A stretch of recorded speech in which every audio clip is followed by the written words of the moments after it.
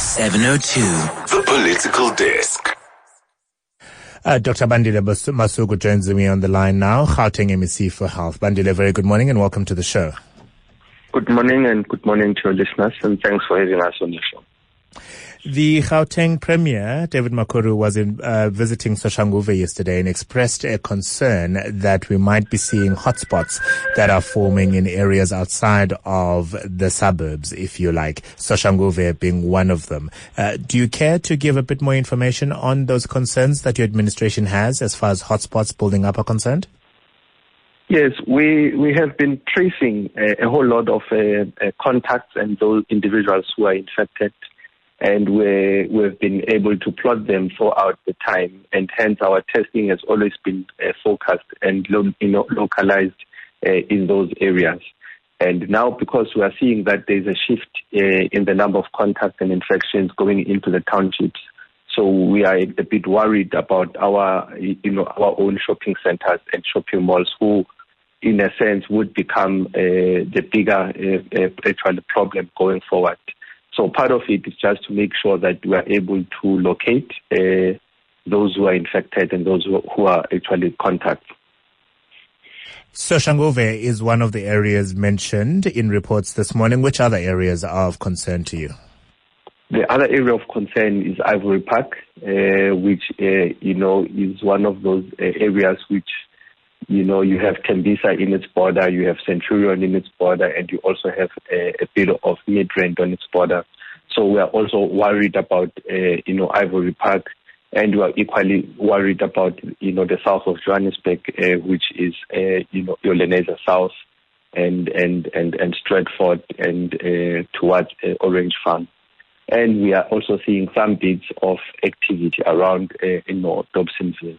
So these are areas that of concern that we are going to be localizing and doing a whole lot of testing and screening in those areas, but using shopping centers as our platform, because that's the place where all the individuals or all people go there for shopping, and we can be able to screen more going forward.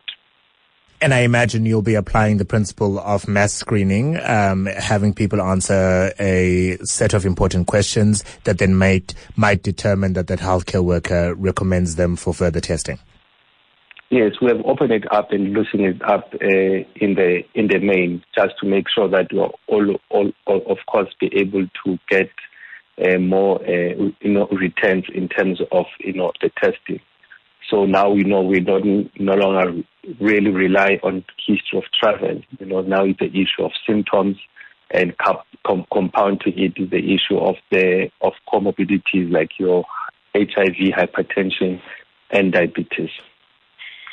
Let me ask this, MEC, why wait for them to come to shopping centers? And granted, those are large gathering points for people in those communities, as opposed to rolling out a plan where you go to their homes, as we see in the province of the Western Cape, for example.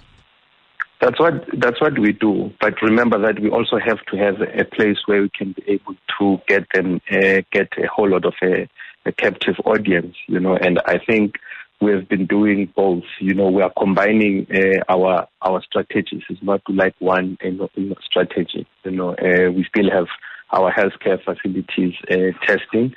We still have door-to-door, happening in terms of screening, and then they get referred actually to testing.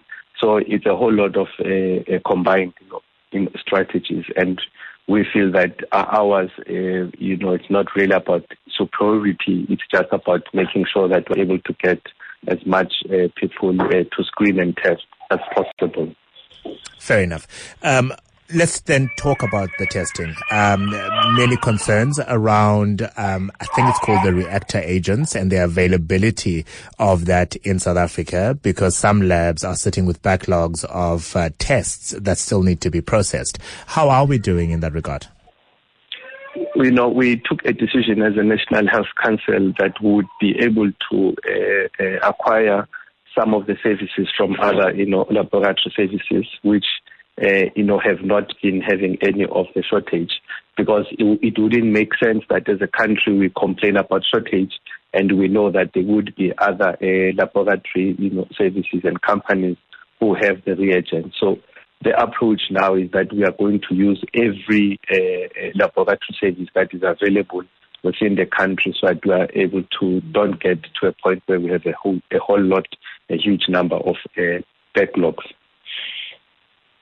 Which unfortunately might mean that instead of having a turnaround of 48 hours, whatever the current turnaround is, it might be a day or two later, but at least the test will be conducted, as opposed to the samples waiting in a lab for that lab to receive reagents.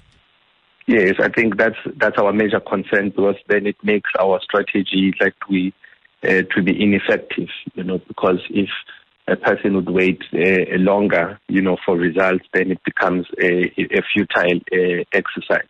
But I think with what we have been putting into place and, the services that we have been using, the turnaround is becoming shorter and shorter, and we're still going to get more of those pathology services to be available for the country. Parting question from me, are we going to see a deployment, I suppose, of additional law enforcement into the areas that you noted earlier that are concerns as far as hotspots are concerned in Gauteng? Are we going to see more deployment of law enforcement to help with the enforcement of the restrictions? I think it's going to be the other way around. We are going to see a whole lot of deployments of healthcare workers in the areas, to do as much as possible in terms of screening, and also the issue of increasing awareness with public announcements and door-to-door to educate and assist those who require testing, and also those who require some assistance in terms of food.